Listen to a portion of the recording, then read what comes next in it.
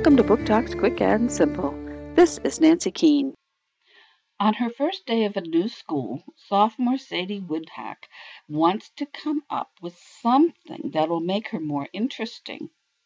Now, faking an allergy may not be the first thing anyone else would think of, but that's just what comes to mind for Sadie.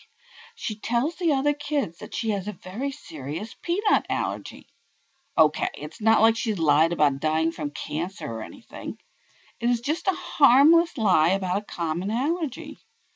But you know what they say, lies have a way of catching up with you.